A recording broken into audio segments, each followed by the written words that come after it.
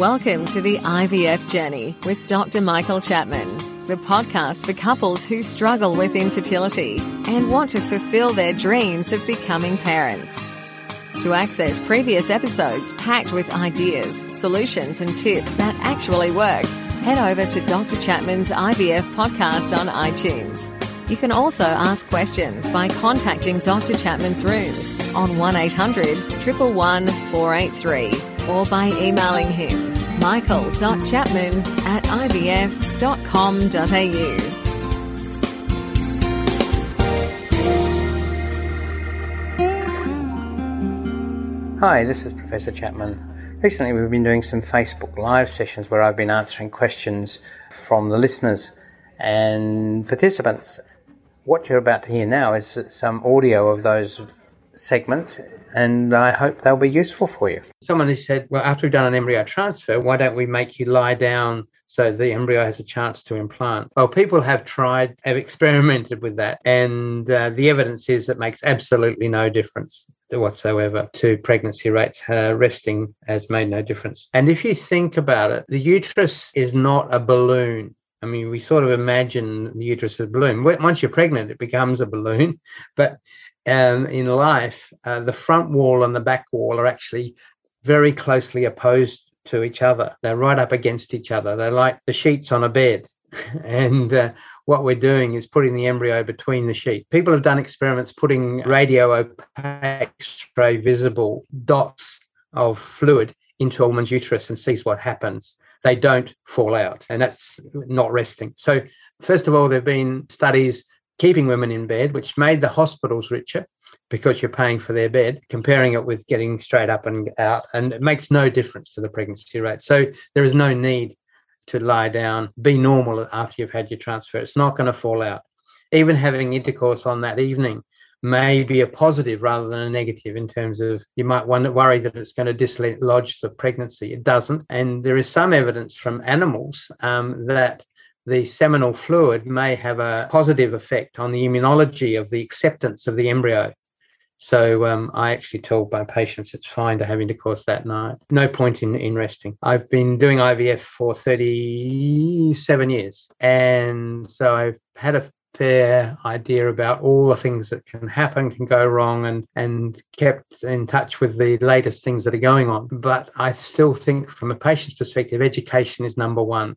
You've got to know what's going on. It's a complex process. The good clinics educate patients very, very well. And so it's my sort of role in life to some extent these days is to educate people. I've been doing it for medical students and young doctors for years.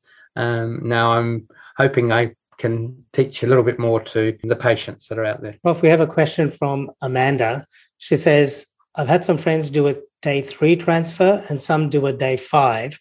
What are the pros and cons for both? We used to do day 3 transfers as a regular event. What happens in nature is that a group of day 3 embryos will not, a percentage of them will not get to day 5. Putting one back at day 3, we don't know really whether we've got a dud embryo or not. So success rates per cycle are less with day 3 embryos. So by growing them onto day 5, we're more certain that we've got an embryo that's going to take.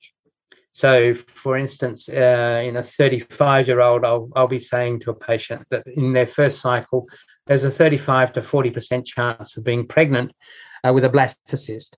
I would be saying 25% for day 3 embryo. You get more embryos frozen if you put them back on day 3 because we haven't grown them on and lost any of them. But those that we lost in the laboratory are ones that would have been lost in the uterus anyway. So I think it's about 80% of all transfers in Australia are now day 5 embryos. I know there are some clinics who still do day 3 embryo transfers. There is science that assists or that is required to grow them on to day 5. If the laboratory is not up to scratch, putting them back on day 3 is a way of getting around that to some extent. But I'm always a little suspicious if day 3's embryos are the same, are the standard in a clinic, because it may suggest the laboratory is not up to scratch. They also, day 3 embryo, people who do that on a regular basis also tend to put back 2 embryos to try and improve the pregnancy rate. But that ends up with more twins. And while twins sound wonderful, in fact, they have 4 times the risk cerebral palsy because of prematurity, and twice the risk of losing a baby than a singleton pregnancy. So now in Australia, again, we've changed over the last 15 years. We now, 90% of cycles in Australia are single embryo transfers at day 5. Science has moved on.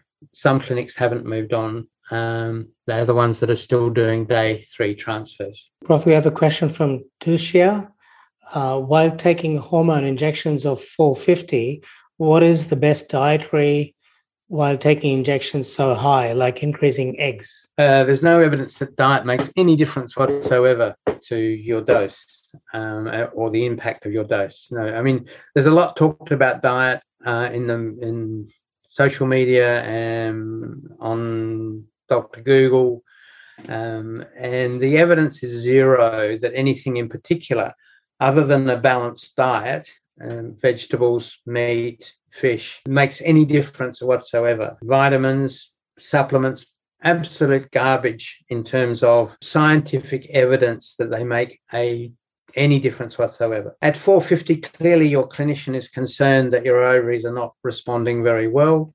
That's the highest dose that I go to. Some clinicians rarely are going as high as 600. I've heard of even 900. But the truth is the body doesn't actually deal with it. It just puts it out in the urine. So those very high doses make no difference. And it may even be that 450 is making no difference compared with 300. There is some data suggesting that. But I still go to 450 when, you know, we're really trying to push those ovaries really as hard as we can. In terms of diet, nothing makes a difference. And don't forget that you can access all the previous episodes by going to our website www.theivfjourney.com and select IVF Journey podcast from the navigation menu.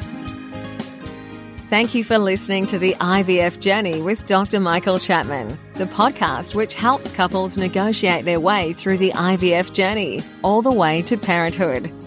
You can also ask questions by contacting Dr. Chapman's rooms on 1800 111 483 or by emailing him michael.chapman@ivf.com.au.